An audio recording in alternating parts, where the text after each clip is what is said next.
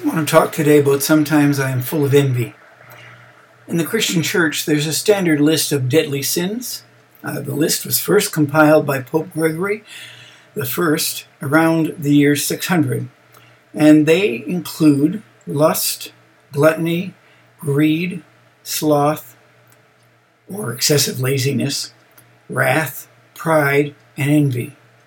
And today I want to look at the last one of those 7 deadly sins, envy. Remembering now that the Ten Commandments were given at Mount Sinai around 1450 BC, so the Ten Commandments are still the oldest foundational moral commandments that Christians hold to. However, the 7 deadly sins are biblical, but nowhere do they appear as a list in the Bible. There is a list of 7 deadly sins in the Bible, but they're found in Proverbs chapter 6, verses 16 to 19, and there it states, "These 6 things the Lord hates, yes, 7 are an abomination to him." And the 7 that are listed in Proverbs chapter 6 are a proud look, a lying tongue, hands that shed innocent blood, a heart that devises wicked plans, feet that are swift in running to evil, a false witness who speaks lies, and one who sows discourse among brethren. The Bible also lists other sins we need to be on our guard about, and I want you to look this one up in Galatians 5, verses 19 to 21. Galatians 5, verses 19 to 21. Paul writes, "Now the works of the flesh are evident: sexual immorality, impurity, sensuality, idolatry, sorcery, enmity, strife, jealousy, fits of anger, rivalries, dissensions, divisions, envy," there it is again, envy, drunkenness, orgies, and things like these. I warn you, as I warned you before, that those who do such things will not inherit the kingdom of God. So Pope Gregory, being as busy as he seemed to be, also produced a list of the 7 virtues in the year 600, based on a poem written by a believer named Aurorius Clemens Prudentis, written in the early 400s. Each one of these 7 virtues is a cure for the 7 deadly sins. Kindness cures envy, temperance cures gluttony, charity cures greed, chastity or self-control cures lust, humility cures pride, diligence or zeal cures slothfulness, patience cures wrath. Now, those 3 lists are posted in more detail as separate documents on www.ralphhoweministries.com under the names 7 Deadly Sins and 7 Virtues and the 7 Deadly Sins Explained. And there's lots more material there than we have gone through here, and also it includes a lot of the scripture references for the Pope's 7 deadly sins. I want to look at envy. At one time or another, all of us want what others have that we don't. That's called envy. We compare where we stand in the world with where we see others. That's envy. We see what others look like and wish we could be that handsome or that beautiful. And again, that's envy. The comparison can be on a number of levels: physical appearance, financial wealth, family, friendships, house, car, boat, country home. Envy comes from the old French word envie, which in turn originated in the Latin word invidia, which means to look upon with malice or resentment. Other words that come close to the word envy include discontentment, woo, dissatisfaction, ouch, covetousness, sometimes, and jealousy, I hope not.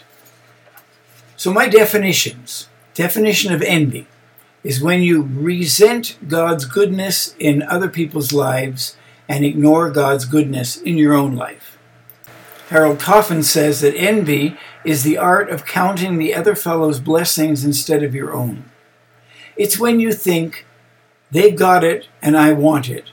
They don't even deserve it. They shouldn't have it in the first place.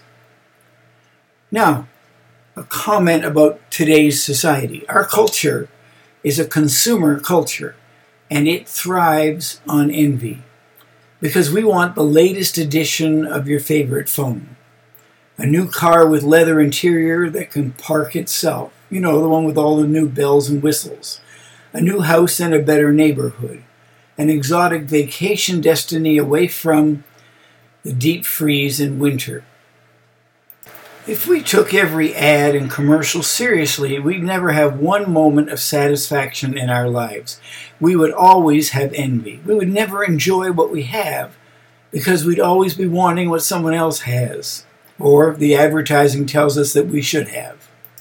If we're going to experience a clean spiritual way of living, then like the Apostle Paul, we must learn to be content in all things. We must learn to recognize envy in all of its forms and have the antidote for its deadly poison close at hand. And envy takes on a variety of forms. We usually connect it to materialism, money, possessions, boys' toys.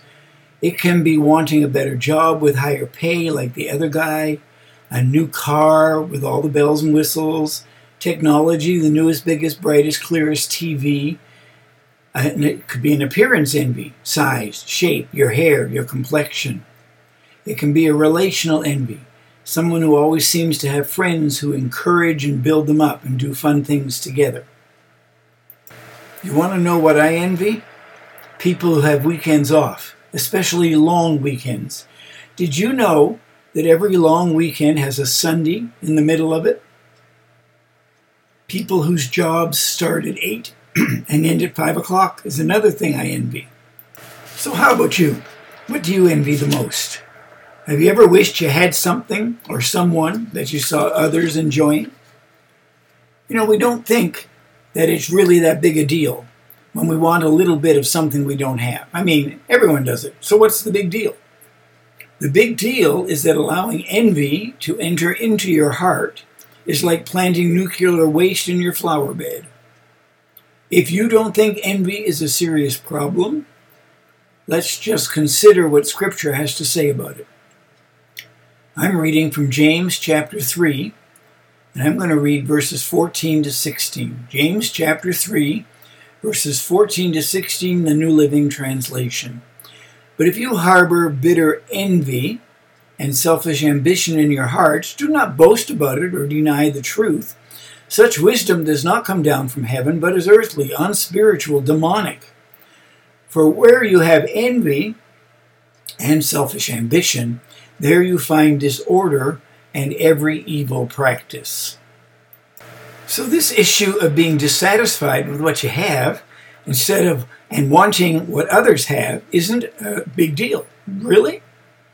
Every evil practice, that's what envy leads you to. Every evil practice. That sounds like a profoundly big deal to me.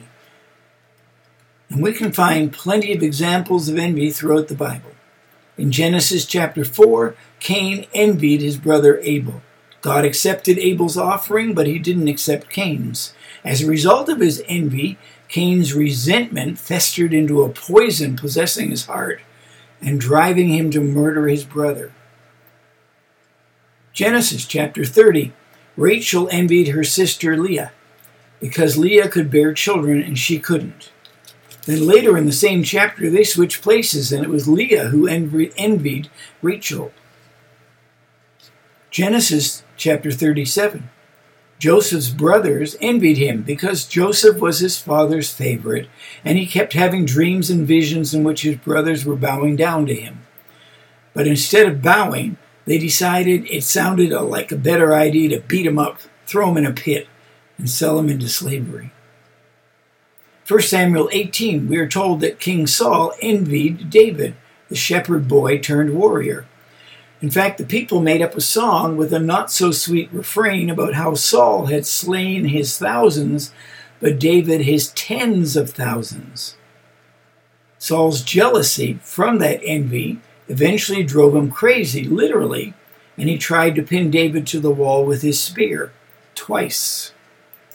In Mark chapter 15, we find that Jesus himself was the subject of envy. Why was it he was handed over to a Roman authority to be crucified? Because the chief priests envied him, the Bible says. Jealousy, rage, bitterness, murder, heart-wrenching grief, all emerging from the toxic power of envy. Consider this. In Isaiah 14, Lucifer, the devil, is said to have envied God, and consequently he rebelled and was cast out of heaven. So we would do well to remember that envy is clearly the spark that ignited evil in our hearts. It apparently signals, I'm available, to demons searching for a cheap date. Envy is as volatile as nitroglycerin, and you cannot carry it inside you without evil exploding. So Proverbs chapter 14, verse 30 tells us that a heart at peace gives life to the body, but envy rots the bones. Socrates the philosopher elaborated on this truth when he wrote, "Envy is the daughter of pride, the author of murder and revenge, the perpetual tormentor of virtue. Envy is the filthy slime of the soul, a venom, a poison which consumes the flesh and dries up the bones. It rots like cancer from the inside." So now we know it's earthly, unspiritual, and demonic to envy. So what can we do about it? Well, the first thing is actually something that we can start not doing. Paul, in his letter to the Corinthians, writes in 2 Corinthians chapter 10, verse 12, "We do not dare to classify or compare ourselves with some who commend themselves. When they measure themselves by themselves and compare themselves with themselves, they are not wise." Paul is saying that envy begins with comparison. So stop comparing. So what do you do about envy? The very first thing you do is not to do something. You stop comparing. And it is so easy, almost natural, to compare what we have or don't have with those around us. And we all, at one time or another, compare what we have with what others have. No one is immune. In fact, Jesus' disciples were often comparing themselves with one another. Who is the most important? Who gets to sit next to Jesus? Who's the greatest? In John chapter 21, Jesus has just restored Peter's position to him, commissioning him to take care of my sheep, he said. And he prophesies about the kind of death Peter will die. And Peter asks, "What about John? What's going to happen to him?" Jesus answers, "What is that to you?" Essentially, Jesus was saying, mind your own business. Stop comparing. Peter, that is simply not your business. Stop comparing. When we look at other people comparatively or competitively, we are not seeing them as our brothers and sisters. We are not loving them more than we love ourselves. We are definitely not seeing them as God sees them. Galatians 6, verses 4 and 5. Each one should test their own actions. Then they can take pride in themselves alone, without comparing themselves to someone else. For each one should carry his own load. So that is what we are not to do. We need to guard against comparing ourselves with others as much as possible. Train yourself not to use better than or worse than when thinking and talking about other people. When we see God's goodness in the lives of others, we shouldn't allow ourselves to feel resentful or envious. If that is what we should not do, what is it that we are to do? Well, when we see God's goodness in the lives of others, we should feel joy and we should celebrate with them. Romans 12:15 teaches us that we should rejoice with those who rejoice and mourn with those who mourn. When someone else gets something we were hoping for, you should rejoice with them. I think one of the best examples of this in Scripture is between Saul's son Jonathan and his friend David. Earlier I talked about King Saul envying David. Well, that same king had a son, Jonathan, and David and Jonathan were best friends. By all earthly rights, Jonathan should have been the heir to his father's throne. And so for most of Jonathan's youth, he probably fully expected, maybe even dreamed about, how one day he would become king. And of course, if you know the story, God had other plans. Saul, the king, sinned, and God chose David to replace Saul as Israel's king, not Jonathan. Most of us, if we were in Jonathan's position, would be angry, not Jonathan. Even when Saul was crazy with jealous rage, hunting David down to kill him, Jonathan took David's side. In fact, look what Jonathan said to David. 1 Samuel chapter 23, verse 17.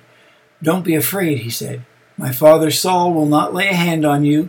You will be king over Israel, and I will be second to you." He was telling David, "I'll serve you. I've got your back. I rejoice with you in your success. You've got what really was mine and what I wanted, but God had something else planned. More power to you, man, and I celebrate with you." So Jonathan was rejoicing with those who rejoice. That's how you overcome envy. Instead of resenting the blessing God was giving to David, he celebrated with David. Ecclesiastes chapter 6, verse 9 says, "Better what the eye sees than the roving of the appetite. This too is meaningless, a chasing after the wind." Let me read it to you again. "Better what the eye sees than the roving of the appetite. This too is meaningless, a chasing after the wind." This is telling us that God has put blessings right in front of us, and yet it is easy to let our appetites roam, and then we miss the blessings we already have by looking at the blessings other people have. And when you let your eyes wander looking for something else, you might as well be chasing the wind. It's better to enjoy what God has given you than to look around to see whose grass is greener. It is easy to always look for more and not be content with what you have. Years ago, one of my mentors taught me, content or discontent, which tent do you live in? Unless you have one of everything on the planet, then there's always somebody who has something you don't. Theirs may be newer, theirs may be bigger, theirs may be shinier. But if you notice that, it means you are making comparisons, which we saw earlier is not a good thing. So what about what God has already given you? Are you grateful for the things you do have? I used to have a really bad habit that I now believe is insulting to God. I still have to work not to do it every day. I would qualify my thankfulness with a big but. If someone said, "I really like your flower gardens," I would say, "Thank you, but it's not as nice as I'd hoped it would be."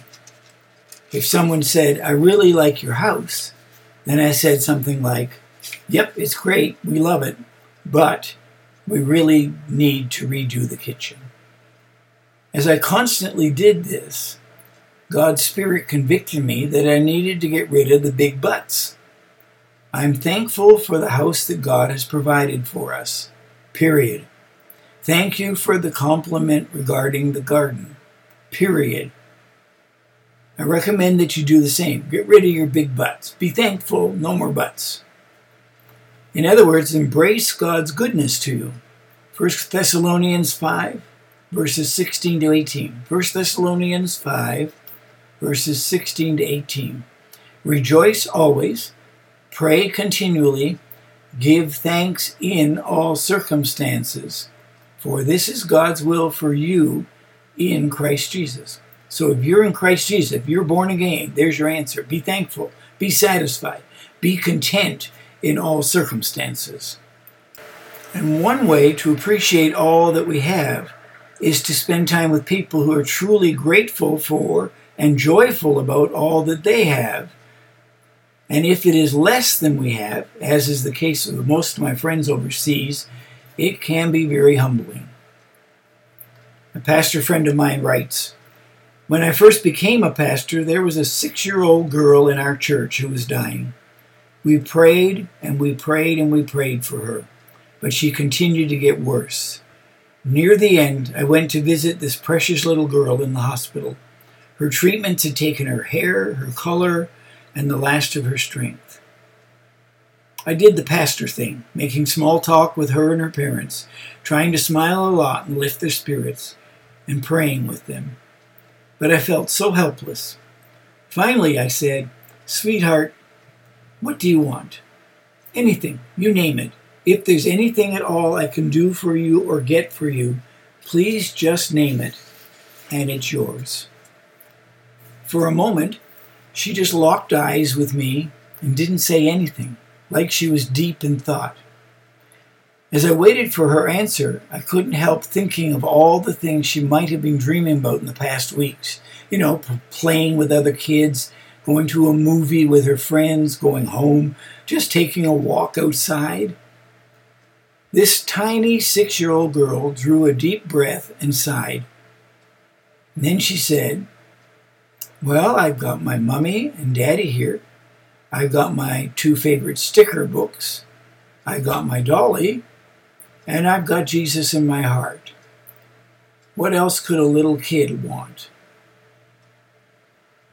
Just a few weeks later, I did that little girl's funeral. But that moment at the hospital will resonate with me as long as I live. I don't know how your story goes, but here's mine. I get to serve the greatest God, the creator and builder of the universe. I get to do it full time. I get to love and share His truth with the greatest people around the world. And that is my calling. Something God wants me to do. I get to work with the Holy Spirit, expanding the kingdom into spiritual dark places on the planet. I get to see people come to know the Lord Jesus Christ and become born again. I get to disciple, train, equip, mentor young apostles and prophets in 17 nations of the world, with new doors opening weekly should I ever choose to enter them. I have several very good friends who are an amazing support and encouragement to me. I've got Jesus Christ, the living Son of the Almighty God, dwelling inside me. And I know that when I die, I will instantly be in heaven and be looking at Jesus face to face. What more could any guy want? I hope you can celebrate God's goodness in the lives of others, and that you can defeat envy in all of its form by embracing God's goodness to you, because Jesus is truly enough for all of our heart's desires.